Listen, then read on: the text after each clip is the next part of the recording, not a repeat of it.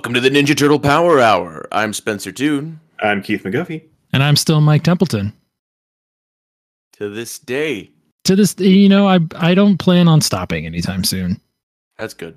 That is good. I like that. It works out for me, I think. Yeah. It works out for the world. Yeah, so this week it's hard to transition out of that. I'm sorry. Yeah, I don't know how to Spencer, what are we doing this week? Why, thank you for asking, Keith. Yeah. This week, we are continuing the 1987 series. So we're back into the European season, or I guess continuing with it. That's going to be episodes 7, 8, and 9 of season 7, which isn't actually season 7. It's actually a continuation. Yes, per our contract with Jason of the Turtle Recall podcast, we have to say that this is not the official season 7. This is part of the European Vacation mini season, which is technically part of season 4 and 5. However, we cover it as part of season 7 because that is when it aired in the United States. Yep. So we're watching The Irish Jig is Up, Shredder's New Sword, and The Lost Queen of Atlantis. And I feel like I said this last week, but 3 what we can describe as episodes of 1987 TMNT. Yes. Yeah. Definitely episodes. These were pretty weird, and we're definitely going to get into it. I think my episode is the first one. So let me tell you a story. The Ancient One did tell me a story I think you guys would want to hear. About Master Splinter's master, Hamato Yoshi. Well, let's hear it! All right, The Irish Jig is Up. Episode EU 7, original air date in the good old US of A, October 9th, 1993, written by John Fox and story by Carol Mendelsohn. The Turtles, April and Splinter, journey to Dublin, capital of the Republic of Ireland. Splinter takes them on a tour of a local park and educates them on the legends of St. Patrick. Back in Dimension X, Krang reveals that he's scheming to drive the humans out of Ireland, which he plans to do with his Rainbow Trans-Charmer, which transforms innocuous animals into monsters. Once the humans have left, he and Shredder will take the entire island for themselves. After they arrive in a sheep pasture, they begin transforming the sheep into ravenous beasts. The Turtles and April arrive at the rundown McGillicuddy Castle, where they will be staying for the next few days. April is busy taping a segment for the news when the sheep stampede toward her and drive her towards a cliff. She falls off and is barely rescued by Michelangelo before the rest of the Turtles tackle the vicious transformed sheep. They end up encountering Shredder and his mutants, and Rocksteady and Bebop discover what happens when a mutant is exposed to the Trans-Charmer. They shrink and become more friendly and childlike. So Shredder heads to a nearby zoo and begins transforming chickens into bunnies into vicious beasts, which causes mass panic amongst the people there. The Turtles then track him down and narrowly avoid being hit by the ray, which instead transforms a giant vicious rabbit back into a cuddly pet. When the Turtles return to the castle, Shredder opens a portal to send the entire structure to Dimension X, with them inside of it. Giant tentacles emerge from the sky and begin pulling the castle from the ground, and when Michelangelo tries to escape, he's hit by the Trans-Charmer, which makes him much larger than usual. He easily gets rid of Shredder and begins pulling the castle back down to Earth, which causes Krang's equipment to overload. With the castle restored, the Turtles corner Shredder, and one of the sky tentacles drags him and Bebop and Rocksteady back into the portal before it closes. Krang berates them for his latest failure and all the damages that it's caused, and is irritated by Bebop and Rocksteady because they are still in their cute and cuddly forms. Back in Ireland, Donatello gets the Trans-Charmer working and turns Michelangelo back to normal. The end. Old storytelling. Next up, we have Shredder's New Sword. Season 7, Episode 8, originally aired in the US on October 9th, 1993. Written by Francis Moss and Ted Peterson. So the Turtles are in London, learning about the myth of King Arthur. April and Irma are also there, doing a story on the crown jewels. Krang has also detected a large deposit of the supermetal deridium, and he's tracked it to King Arthur's castle. Turns out it's the mythical sword Excalibur. Shredder steals the sword and goes to steal the crown jewels. The turtles intervene, but Shredder is able to get away after using the power of the sword to bring to life some stone lions. Luckily, Merlin shows up out of nowhere and saves the turtles. The turtles head back to the museum and meet up with Merlin, who has been in a deep slumber for almost 2,000 years. Meanwhile, Shredder's use of the sword is messing up the time stream. People from ancient London are showing up in the streets. Shredder's all set to be the king, but decides that every king needs a queen and abducts April and Irma. The turtles deduce that he must be at the London Tower since it's the king's residence and go to stop him. Shredder summons 2 giant suits of armor to deal with the turtles. They tie them up and strap them to rocks, then Bebop and Rocksteady push the turtles and Merlin into the river. Luckily, there's a sunken ship in the water. Leo's able to use some of the debris to cut his ropes and save all the turtles. They make their way to King Arthur's castle to retrieve Merlin's spellbook, but Shredder is already there and in the process of stealing it. Suddenly, King Arthur and Queen Gwendolyn show up. Arthur says that Shredder has no claim to Excalibur and challenges him to a contest of champions. Bebop and Rocksteady are Shredder's champions, and Arthur's using the turtles as his champions. Bebop and Donatello duel with maces on a log suspended over a moat. Donatello is able to win after launching an alligator at Bebop. Excuse me. Michelangelo and Rocksteady joust using shields as surfboards in the nearby ocean, with Michelangelo winning. Shredder tries one last time to destroy Arthur and the turtles, but Leo sword fights Shredder before Raph is able to disarm him with his sai. With Excalibur back in hand, Arthur sends the bad guys blasting off to Dimension X again. He then knights the turtles, and everything goes back to normal. The end. I thought you were dropping a sick beat in there in the middle there. Yeah, it's still something went down the wrong pipe there. Well, nonetheless, bold storytelling. Which brings us to my episode, number 9, The Lost Queen of Atlantis. This episode was released October 16th of 1993. Written by Michael Edens. The turtles are in Greece visiting its ruins. They end up stumbling upon an ancient statue of the Queen of Atlantis. She looks just like April. Speaking of, April is in Greece with the news crew, and while shopping, a merchant offers her a necklace with an amulet. Almost instantly, she starts demonstrating a new and more authoritative personality that switches on and off. We learn that the merchant gave her the pendant to have his queen return, and the queen of all the people of Atlantis, of course. In Dimension X, Krang discovers a power spike that should be more than enough energy to get the Technodrome running. Shredder and his mutants leave to go find it. Right as the turtles find April to tell her about the statue, Shredder shows up to take the amulet. He is stopped by the Atlanteans, who plan on using the amulet to turn April into their queen and make Atlantis rise again. The Shredder and the Atlanteans are chased off.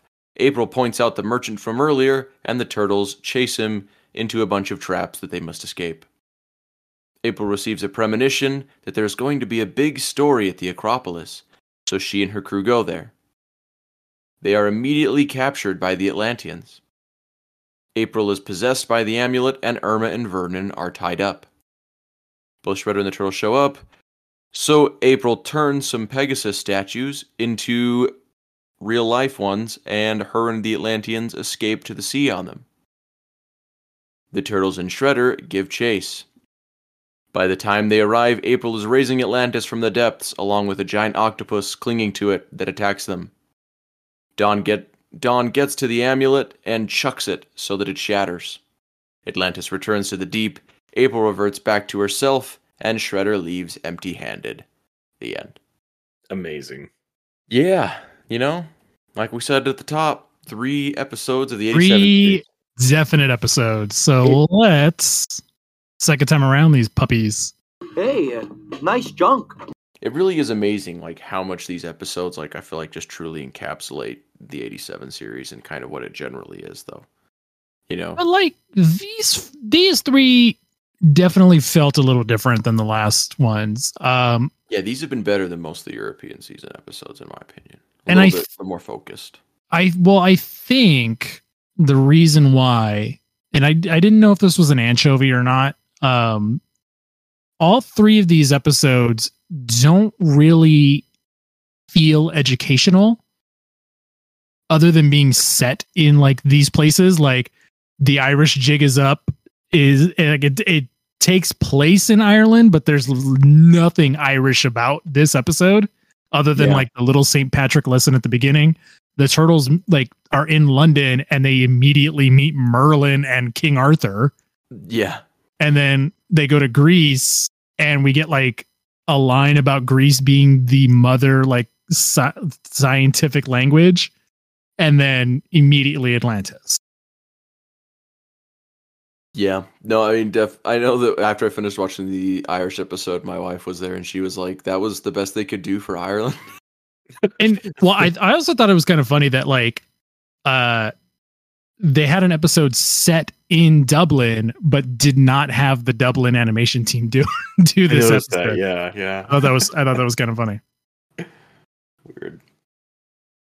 It is pretty funny. One little detail I noticed in The Irish Jig is Up is that it's canon now that on the scale of size and cuteness, the turtles are officially small and cute because Michelangelo got bigger.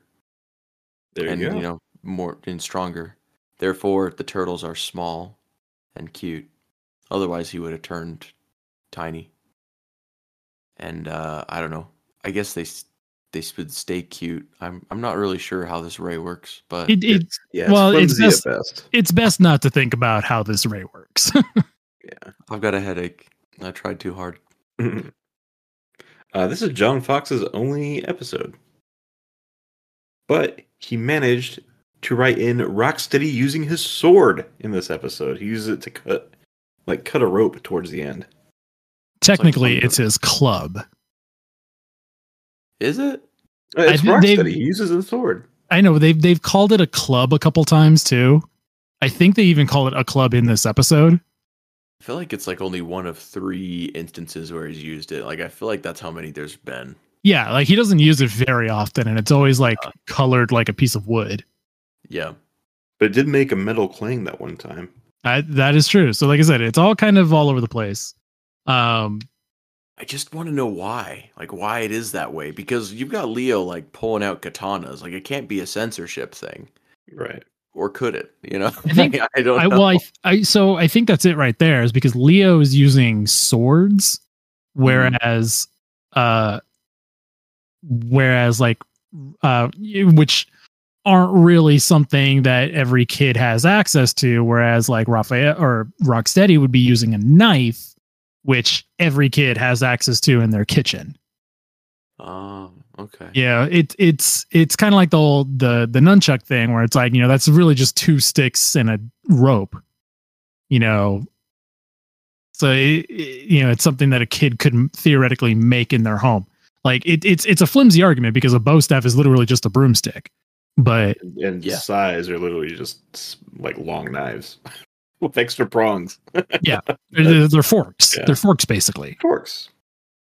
So it's a flimsy argument. I get it, but I think that might be it. Is because those are specifically something a kid can grab out of the kitchen.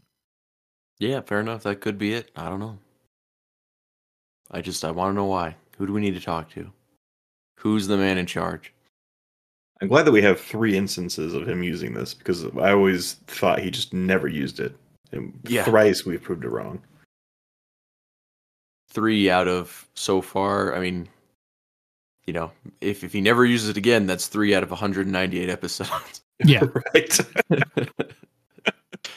I guess he doesn't appear in all those episodes though, so I guess you would have to also take his appearances probably into account. But nonetheless, it's not a very common occurrence. Yeah, exactly. That's it, and I don't really have much for that episode because it's like it other than it like really not feeling like a European vacation episode because it's just a standard plot, really. Yeah. All right, Shredder's new sword. So this one, I even tweeted about it, and I told you guys. It's kind of weird how like the turtles meeting and hanging out with Merlin really feels like something that would have come out of Mirage. Like this feels like it could have either been like a Tales book or like something that like maybe like Michael Dooney and Jim Lawson would have done. Yeah. I could see it very easily as being just like one of their short, like one of the short stories that would appear in those. What's the word I'm looking for? Anthology books. Yep, anthology. No, I'm like. Speaking of, there is a short story in an anthology where Leo pulls Excalibur from a lake. So it's not that far out of. It's not that far out. That is a book that I have that I recently found at my comic book store. Ah, yes, The Quest for Dreams Lost. Yes, that was part of the Stalling for Time because I can't remember. Literacy Volunteers of Chicago. That's right. That is the book right there. There you go. What Keith said. It was a special like charity book that a bunch of artists had done, and that Kevin and Peter did an original short story where Leo found Excalibur. So I am happy that I found that in my comic book shop. And if you're curious, it's reprinted in the 6th volume of the Ultimate Collections, which is all the short stories. So, yeah. In fact, I had a debate with somebody about that. I was like, they're like, well, that story's been reprinted, and I was like, I know the story's been reprinted, but some of these other stories haven't been reprinted, and this book as like a collection piece is kind of rare. Yeah. So, I just want to point that out. This book or this episode doesn't make a point of it to address it, but the sword in the stone is what gave Arthur the right to be king of England. Excalibur was a different sword given to him later by the Lady in the Lake. Oh. So Shredder getting Excalibur would not have made him king of England. And it did not. And it technically didn't, but but he was just wrong on that count. So I just wanted to point that out because I was like, hey, that is something I know, and I don't have to look that up. There you go. He goes so hard on the notion of being the king of England. I like King Shredder. I like the attitude change that he does. I think it's stupid and very funny. It feels like a child got Excalibur and was just like, I am king now. Yeah, exactly.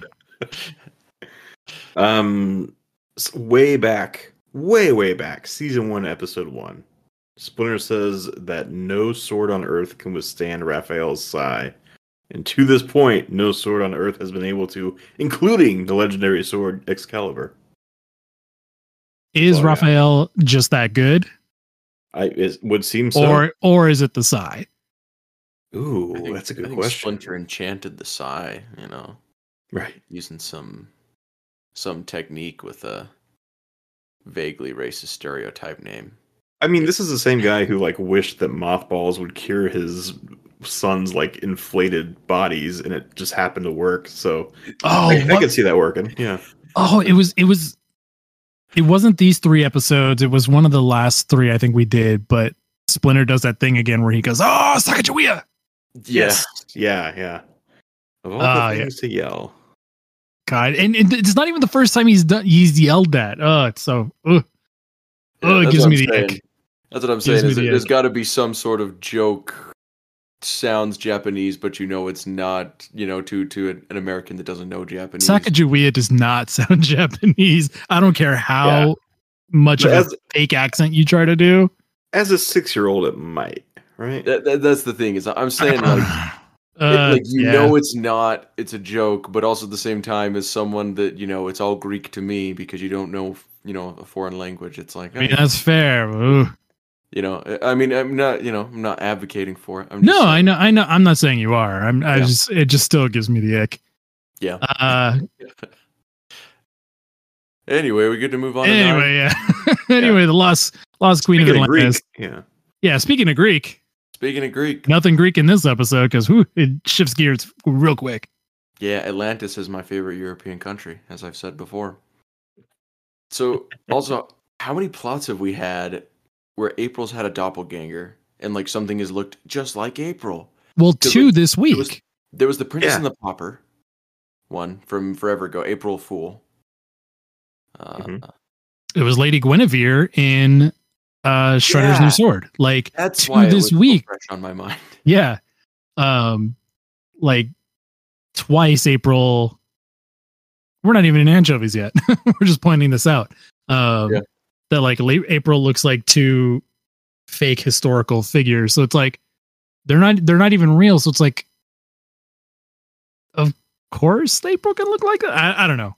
The Queen of Atlantis was reincarnated as Guinevere, and Guinevere was reincarnated as a news reporter for Channel 6. There you go. You know? It all checks out. That's the best headcanon I've ever heard. Boom. Solved it. Either that or April's doppelganger is the reincarnated Guinevere, and the princess that she swapped places with. She's the reincarnated one, and April just happens to look like them.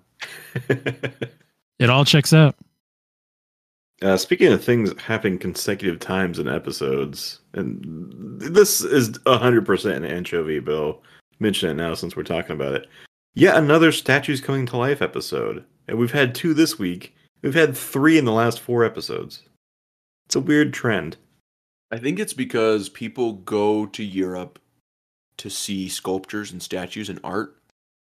And so since they're in Europe, they're like, it's like a European thing we can add to this episode.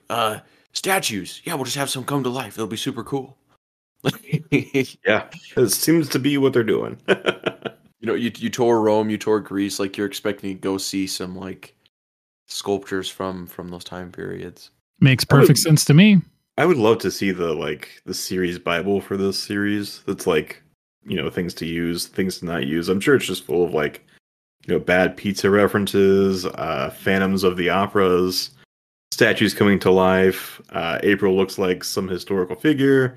Just all these tropes that we've seen over and over. Well, then with that, I think we are good at just getting to anchovies. Let's go. Nobody likes anchovies. So the Irish jig is up. Why did Shredder and Krang want to rule Ireland? I don't even remember. Like it. They just did. I tried to listen for it in your summary, Mike, and I was like, I don't think anyone knows why they're trying to rule Ireland. Yeah, I don't remember why they wanted to rule Ireland. I did think it was funny that like when they get dragged back into Dimension X, and Krang complains because like everything overloads and blows up in the Technodrome. It's the same background from when they were like in the castle, like that wood and stone. Oh, I didn't know this. Yeah, because I was like, why is there wood in the Technodrome?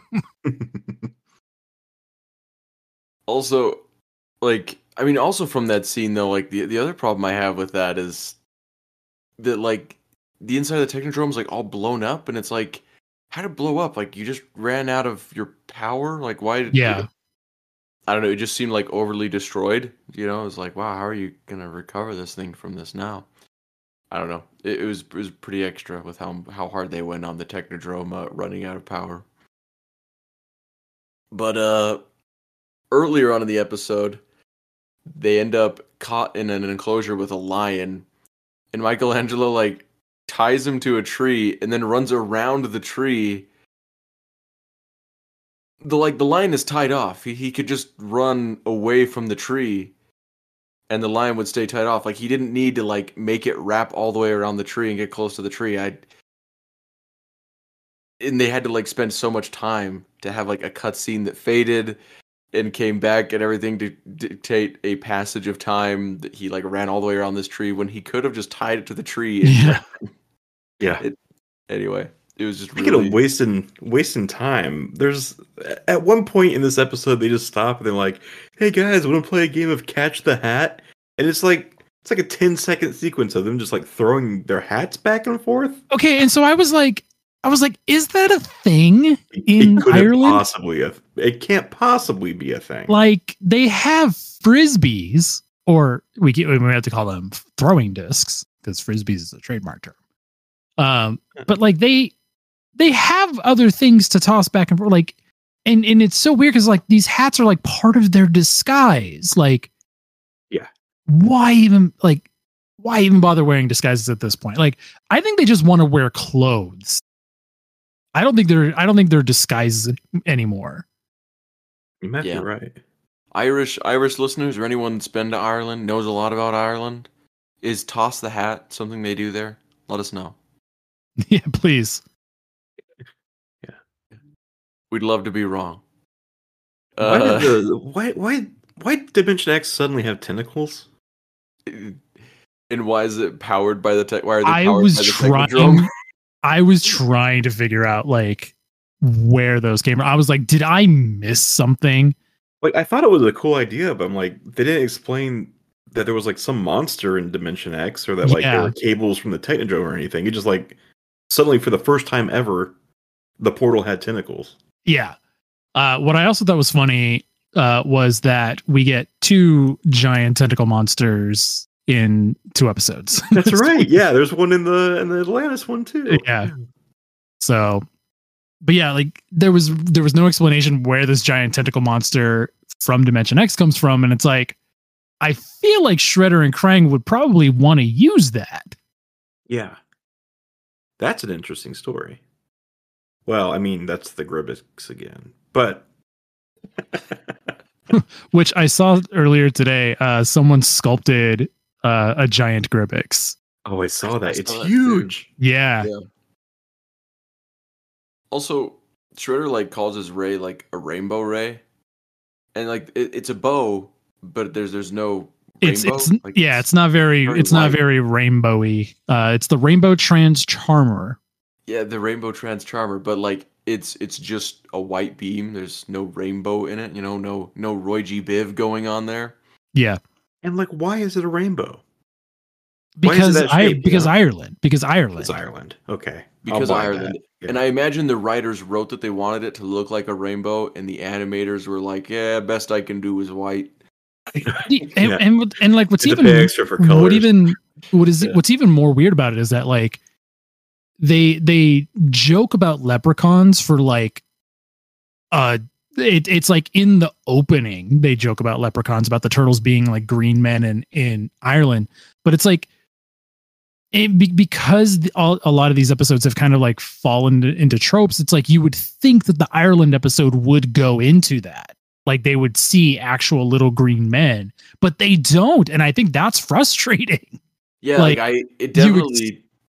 I'm so angry that they didn't go for the low hanging fruit in this episode, because it's like because it just devolved into a standard episode that it's like you're not even using your setting. Yeah, that's one thing I appreciated about the next episode, the Shredder's New Sword. It was like they actually used something from the place that they were. Yeah. But it still definitely had its issues, like how many magic powerful swords is Shredder gonna get? This is the 3rd one now in this series. But this is the best one. Yeah, probably Excalibur probably made it the most. I don't know. I still kind of like the Ninja Sword of Nowhere. I kind of like that dimension cutting sword thing. It's a fun idea. I think maybe just his first sword was so bad that he's just looking for anything else. Like, because remember, he had a sword in season 1, but Splinter broke it with his walking stick. That's how crappy it was. So now he's just like, any magic sword will do. Any sword will do. I think I figured out. We didn't mention, but Jim Cummings is still Shredder, and Hal Rayleigh is still Raphael. I figured out what I think I don't like about Jim Cummings as Shredder, though, is that he sounds like Nolan North as the Krang in 2012. Like when I hear him talk, it's that same cadence, Well, to be fair, that would be Nolan North copying Jim Cummings. Yeah, but I just don't think it fits that well. Well, okay. Well, I mean, spoiler alert, that's something I liked about these episodes. No. But I'll get into that later. It's so funny to me that like they just immediately go into Merlin. Oh yeah, he pops up out of nowhere for no reason. He just pops up out of nowhere. And then they find him later, and he like was thought he was asleep or something the whole time, and like they have to re-explain everything or explain who he is, and he acts like he's just barely meeting the turtles. And then so like Krang is looking for Duridium. Yeah. And the only known substance of it is like the sword Excalibur in like the entire world. Like even okay, so like Marvel has vibranium, which is pretty much the same thing here. And it's like Wakanda's not the only place that has vibranium. And even then, it's like Krang was looking for Duridium, and like his computer had already had a picture of Excalibur on it. So it's like he knew at that point like Excalibur was what he was looking for, but he doesn't mention it. It's not until like Shredder is going through the catacombs and finds like the tomb of King Arthur where he finds out that like the Duridium is Excalibur. Also, I think he says it's like an impossibly large amount of Duridium, but it's like it's a one-handed sword's worth, right? Yeah. But my even just adding on to that, like my other big issue with it is there's been plenty of times where they just find a great weapon they can use to defeat the turtles. They didn't have to do the whole Duridium thing. They literally could have been like, oh, I found like some energy signature of the ancient sword Excalibur. This could defeat the turtles. Go get it. And you don't need to do all this Duridium stuff. You don't need to like it just like why did they want to get this to fuel the Technodrome? Like they literally could have just been like, here's a weapon to defeat the turtles. Go get it. Yeah, exactly. Instead of being like, I want this metal to fuel the Technodrome. Go get it. Shredder finds it. Oh wow, it's Excalibur. I'm King of England. You know, like yeah. Never circle back to the whole like getting the metal to fuel the exactly. At all. It never circles back to it. Like it doesn't make a difference. So it's like just make it a weapon to defeat the turtles and have them go look for it. Anyway. I thought the contest of champions at the end was kind of cool, but so Shredder has Bebop and Rocksteady, and then he made 2 giant suits of armor. So he's got 4 minions, and then there's 4 turtles.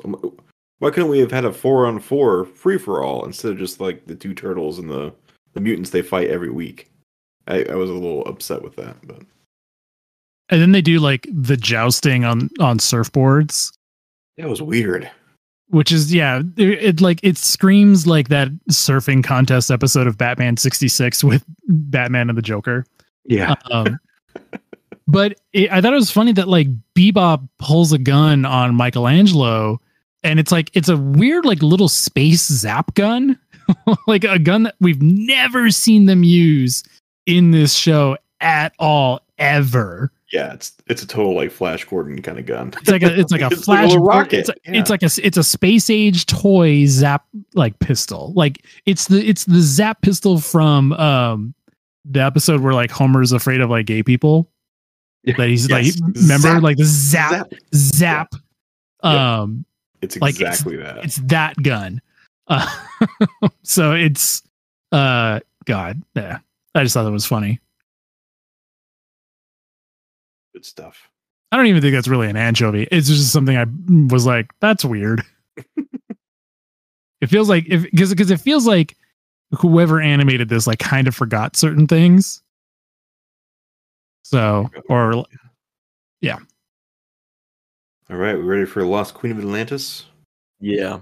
I just really didn't like this episode at all. That's my whole anchovy. Yeah. Like everything about this episode was terrible. They didn't even bother to explain like why the news crew was in Athens this time. Like usually there's a flimsy pretext, but this time they're just like, we're here. Yeah, like they're just there. I mean, that's kind of what it just feels like all the time with the news crew, though, with Irma and Vernon. Like half the time I leave them completely out of my summary because, more than half the time, because they're always just kind of there. It's like these extra characters that they just kind of have to put somewhere. And like at one point, they have them getting sacrificed, but we have no idea why. Like, why were they going to be sacrificed? Why were they sacrificing them? Like, they were summoning the city just fine without killing anybody. Like, what else did they have in mind? We haven't done this in a while. Just stab him in the heart. No big deal. What are we gonna do with Irma and Vernon? Oh well, let's just raise the stakes a little bit. We'll have them say they're going to sacrifice him. just use them to raise the stakes. I don't know. Like they just weird. feel. I didn't even think of that. Yeah, that is strange. They just feel like extra baggage, like all the time on this series. I don't know. The Channel 6 news crew is just this weird group of side characters that are friends of the friend of the Turtles. So they end up being in the series. And oftentimes it just feels like they're just there. And they can be like, they can be in so many parts of an episode and not contribute anything, but they're there. I don't know. Because they're main characters. But like they're not, because they don't really do anything. Like they're just there all the time. Yeah. Their main character is the way Daphne is a main character on Scooby-Doo. Like she's just there. Yeah. Let's see. This episode sees Bebop beaten by loaves of bread and the Ninja Turtles defeated by watermelons. Yeah. I did not care for that. Also, just take off the amulet. Like, they could have taken it off forever ago, like the first time that the Atlanteans attacked and there were things zapping, and she was like, oh, it was the merchant that gave me this amulet. This amulet has problems, obviously. You know, especially since this guy's now running away. I should probably take off this amulet. No, she leaves it on. She does. It's like it's so absolutely clear that the amulet is the problem. Yeah. So it's like just take it off. Just take off. Like this episode could have been done like 13 minutes earlier. Yeah, exactly. I mean, no giant octopus would have come, but still, it just, I don't know. It was one of those things where they just stretched it a little too far, and it just super obvious. It's just the characters being super stupid. All right, are we ready to talk about what we actually liked about these episodes? Was there anything that we actually liked about these episodes? I managed to dig some things up for a couple of them. And I love being a turtle! All right, the Irish jig is up. I thought it was, I don't know if I thought it was, I didn't know where to put it, but the baby voice for Rocksteady is just Leo's baby voice because Cam Clark was just doing that. Yeah. Okay, so spoiler alert from what I was saying earlier. I actually think Hal Rail and Jim Cummings did a great job as their backups now. Like, I think Hal Rail has definitely kind of found his version of Raph in these episodes. He's not Rob Paulson, but he's definitely like, it's not bad. And I think Jim Cummings as Shredder has definitely kind of hit a fun stride here. And there were some times where like he legitimately did sound like James Avery. Fair enough. Yeah. No, and I mean, for me, I've gotten used to the new voice for Raphael. Like now that we're at 9 episodes of it in. So I didn't even notice really today until I was like halfway through the episode, and I was like, wait a minute, did Rob Paulson come back? And I waited for Raphael to speak again, and I was like, oh no, he didn't. That's definitely the other used guy. to it. Yeah, that's definitely not him. Definitely not him. There's like weirdly several things in this episode that happen in Futurama. There's a line where someone says, all right, but I won't like it, which I'm almost positive is from Futurama. Then there's a line about having vegetarian lions, which is a joke on Futurama. And then there's purple tentacles coming from a hole in the sky, which was the beast with a billion backs. I have no proof that John Fox worked on Futurama, but methinks maybe. The shreds, you say? The shreds, you say? And how's his wife doing? 2 shreds, you say? Oh. And then my last love was Splinter's outfit when they're trying to disguise themselves. He looks exactly like a rat version of Gandalf, and it's adorable. Yeah. I think Keith is slowly trying to turn this into a Futurama podcast. You're right. You're Futurama. right. No, and I would be okay with that. So, right. Futurama Rama, the Futurama podcast. That has to be one already. Let me see. I'm going to just Google Futurama podcast. All right, so while you do that, let's move on to Shredder's new sword. this was genuinely a fun episode. I love this episode. It's a lot more wacky and fun than it has any right to be for being an episode of 87. Futurama Rama is a podcast. I knew it. I really liked the turtles' punk disguises. Those were amazing. Like, I liked those a lot. And I really want action figures. There's some kind of punker with green faces. Yeah, it's just funny looking. It's just fun. And I like that. Like, one of them's got like the anarchy symbol. Like, yeah. I mean, and it's like, punk is from England, so it don't make sense. Like it makes sense. Dress up as punks. And yeah, they're just fun. I don't know. I like it. Yeah, I really like this episode. Like, in a way that surprised me. I love like the backgrounds in this episode are amazing. The like big castle up on the cliff, and like when they're in the museum at night, it looks really cool. And then the punk rocker outfits. Shredder's actually like competent and almost kills the turtles in this episode.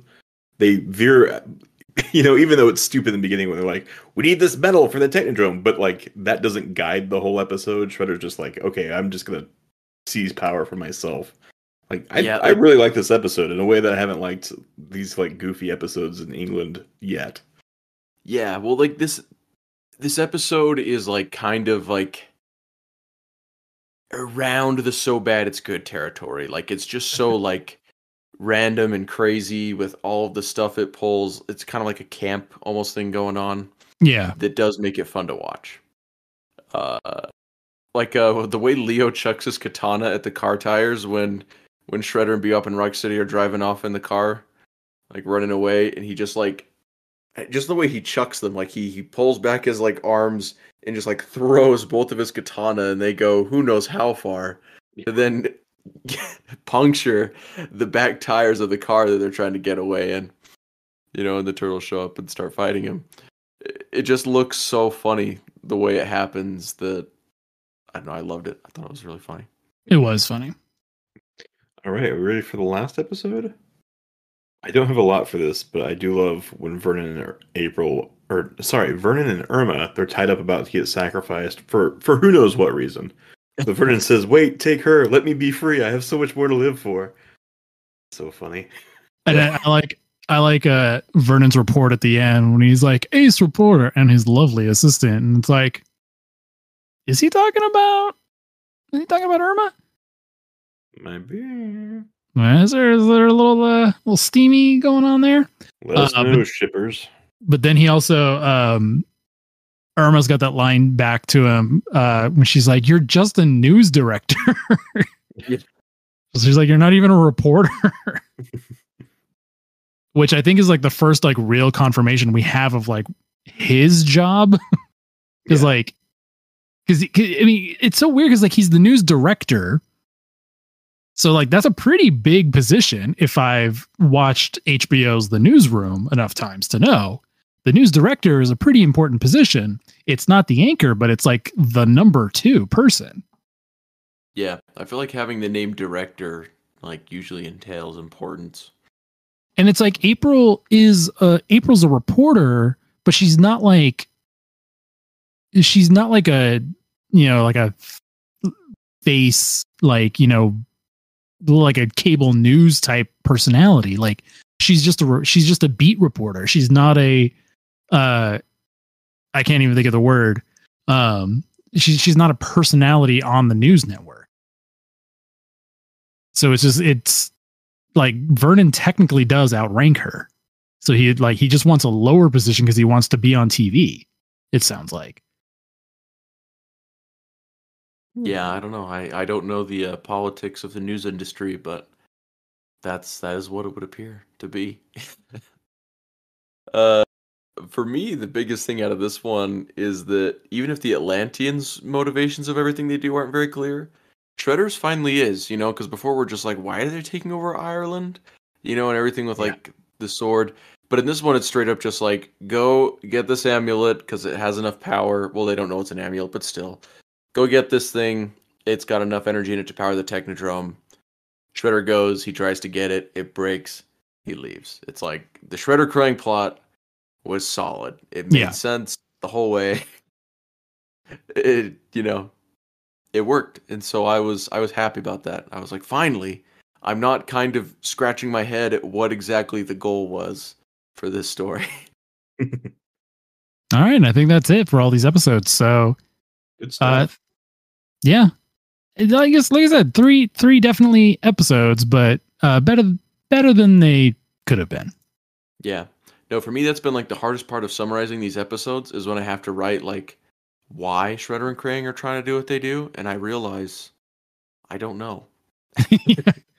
Like sometimes I just don't know. So, and I just don't know. I'm like, they're going to get it, and I just leave it at that. yeah.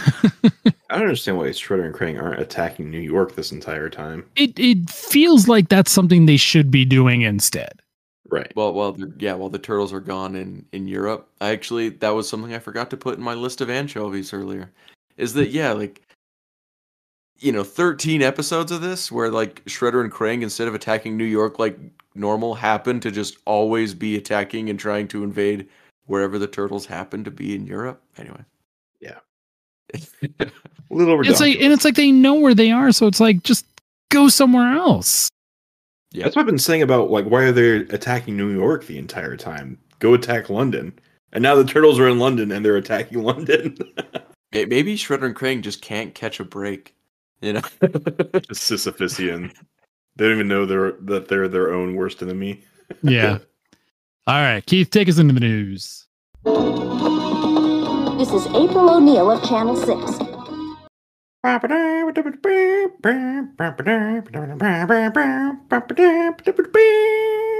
right.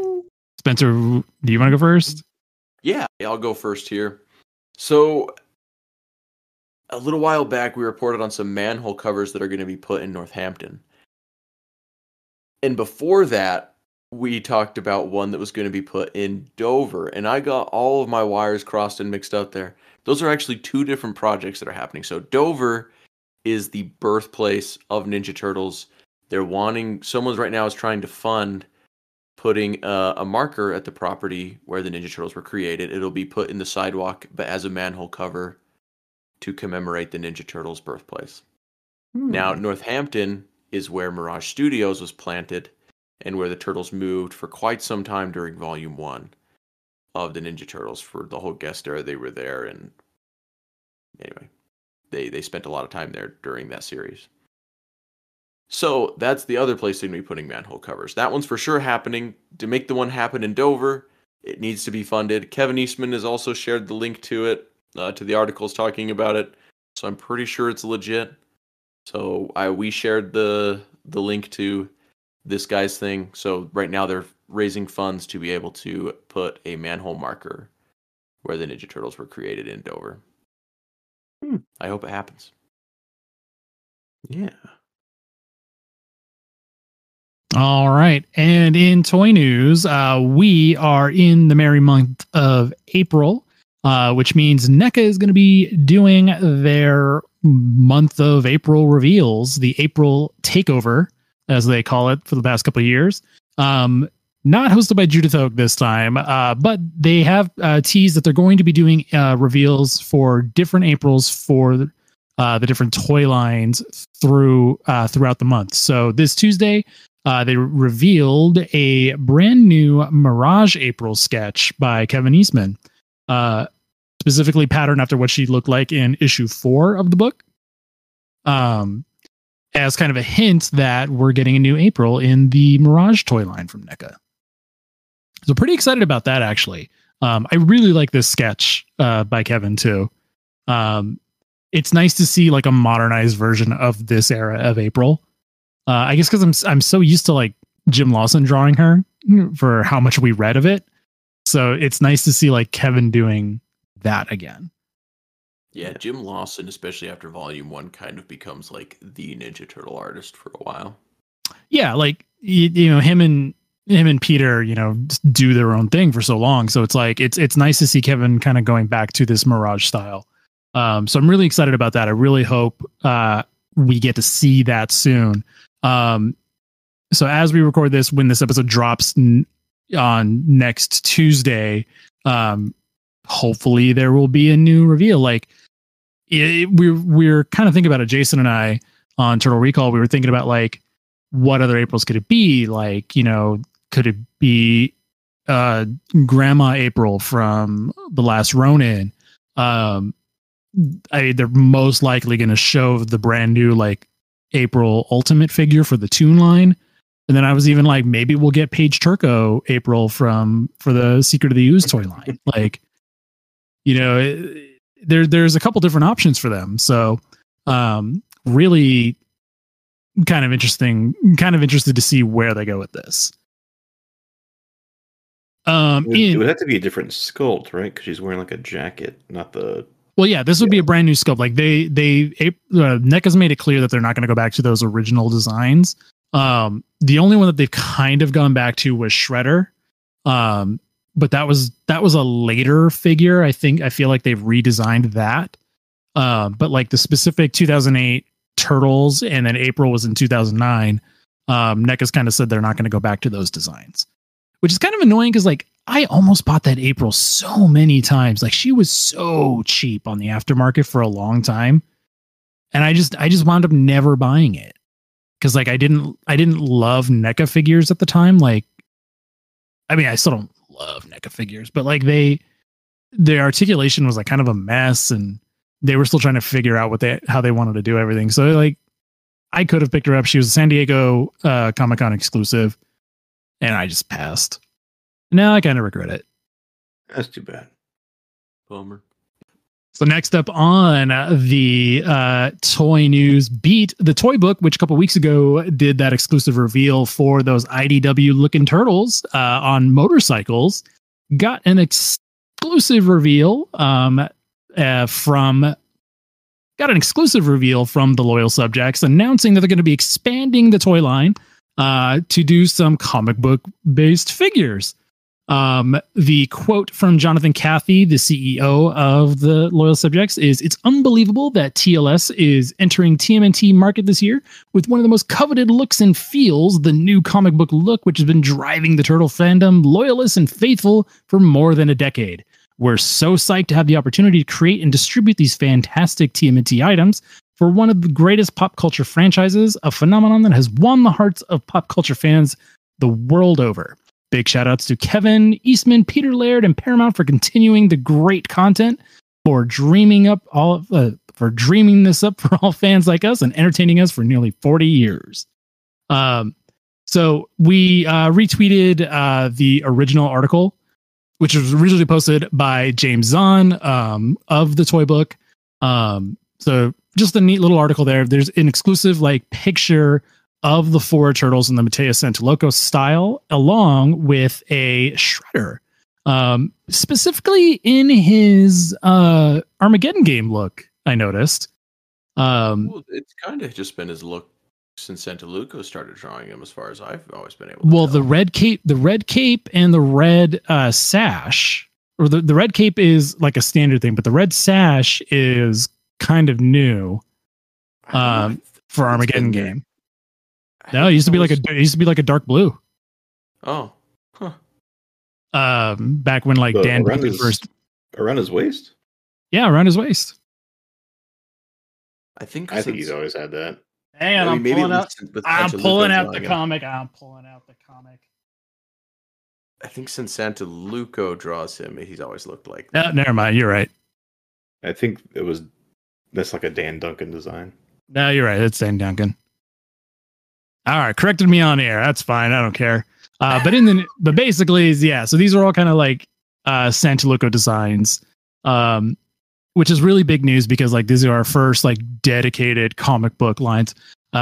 Jonathan Cathy's quote doesn't mention IDW like by name, but the blurb right underneath that quote on the article says this year's TMNT product assortment features a tsunami of new waves, including characters with looks inspired by the original cartoon series alongside designs ripped from the pages of IDW Publishing's modern TMNT comics. So like it specifically says these are IDW designs. Like there was some debates on like Reddit and stuff that were like, dudes are like, oh, like it's not IDW. And it's like, they very specifically say the current TMNT comics and IDW. So I don't know how hard you would have to squint at these for them to not look like the IDW turtles. Well, I mean, there's that, but I mean, people go nuts over like IDW, like because they lost like Transformers and GI Joe last year, and so everyone's like, oh, they lost Hasbro, even though they still have like Dungeons and Dragons, which is Hasbro. It's just a lot of like stuff. But so they haven't announced how these figures are going to be released yet. We talked about the motorcycle figures a couple weeks ago. Those are going to be Target and Walmart exclusives in those specific packs. These 4 turtles and Shredder have not been announced how they're going to be released, but you can probably expect to pay about $21 for the single packs, about $80 for 4 packs. You know, they're there. Like it's not hard to kind of figure out how these pricings are going to be.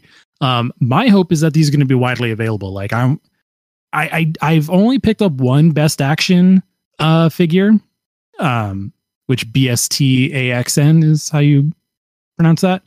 I've only picked up one Best Action figure, and that's like the Disguise Leonardo, and that's only because I haven't found the other 3 yet. Mm-hmm. But like my stores don't seem to be carrying them very often. Like the other Best Action figures, like I've seen like Spike Spiegel from Cowboy Bebop, and I saw like Full Metal Alchemist, like Ed and Al, and then a couple of the Last Airbender figures.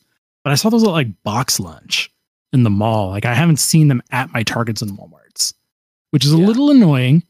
But like I'm kind of hoping like these will be wide releases that I can like get them at GameStop or Big Bad Toy Store or something like that. I think it was saying that they should be at like Walmart and Target and things like that in the article we shared. In the article it says that the Best Action toy line is available at Amazon, Target, and Walmart. Okay. And specialty independents and hobby shops. Like, and so that covers everything. I'm just saying my stores don't seem to be getting them in. No, I definitely need to start keeping my eye out because I do want to pick up a Urban Legends Casey Jones figure with that over the top America mask because I don't know. Those went up for pre-order on Target last week, but apparently everybody's orders got canceled. I found out. So really, yeah. So I'm not sure if those are exactly ready to be purchased yet, but I just thought that was interesting. Yeah.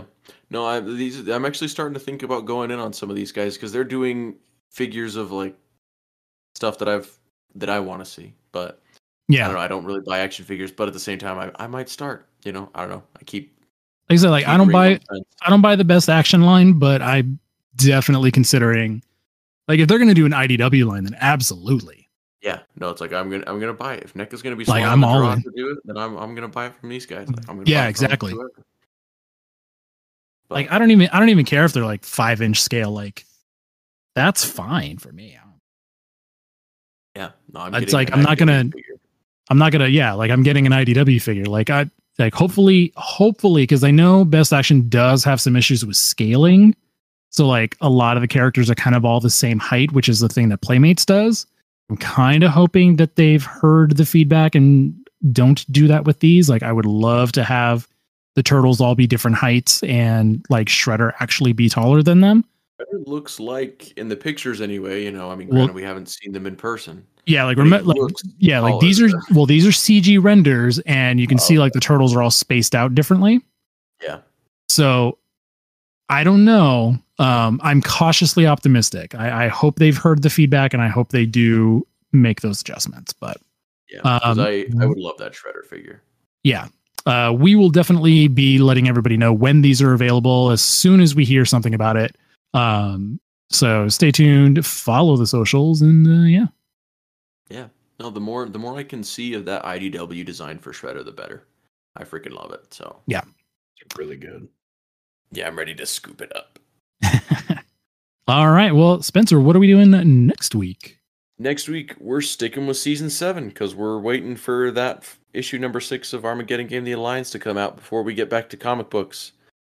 So that will be. And I want to get back to comics so bad.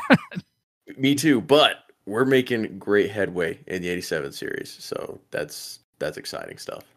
Yeah, so episodes 10, 11, 12 will be Turtles on the Orient Express, April Gets in Dutch, and Northern Lights Out. Riveting. Yeah. Can't wait. It'll pretty much be the end of the European season. We'll have one more episode that will be included with the first two of what's actually season 7. Sweet. Well, guys, thank you again for another week of listening to the Ninja Turtle Power Hour. We really appreciate it. Let us know somewhere on the internet what you thought of the episode. If we missed anything in these episodes, if you noticed something, if you're a person in Ireland who plays Catch the Hat, like, let us know if that was actually a thing. Ninja Turtle Power Hour, Ninja Turtle PH on Twitter, Instagram, and Facebook. So that's our show this week. Thank you again so much for listening. And until next time, cowabunga, dudes.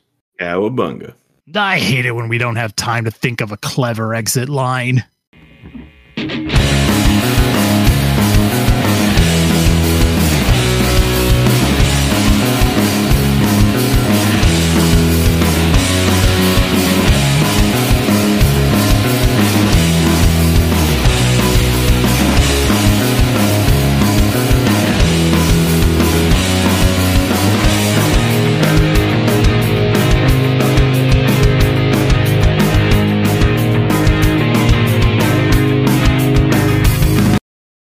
I'm going to do my best to not touch anything on my desk tonight because Okay. Jason told me that you complained to him that I touch stuff. I did? Oh, I mean, I said that. I don't think I complained. I know. I I'm just- teasing. I'm teasing. Okay.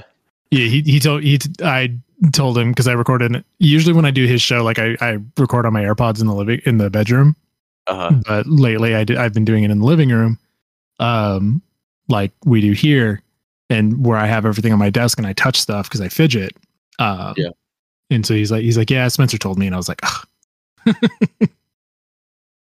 No, it wasn't a complaint. I can't remember how it came Yeah, out. I'm just teasing you, so it's fine. But I am conscious of it. I try not to touch anything. Yeah. No, I mean, I touch and mess with stuff too. You're good.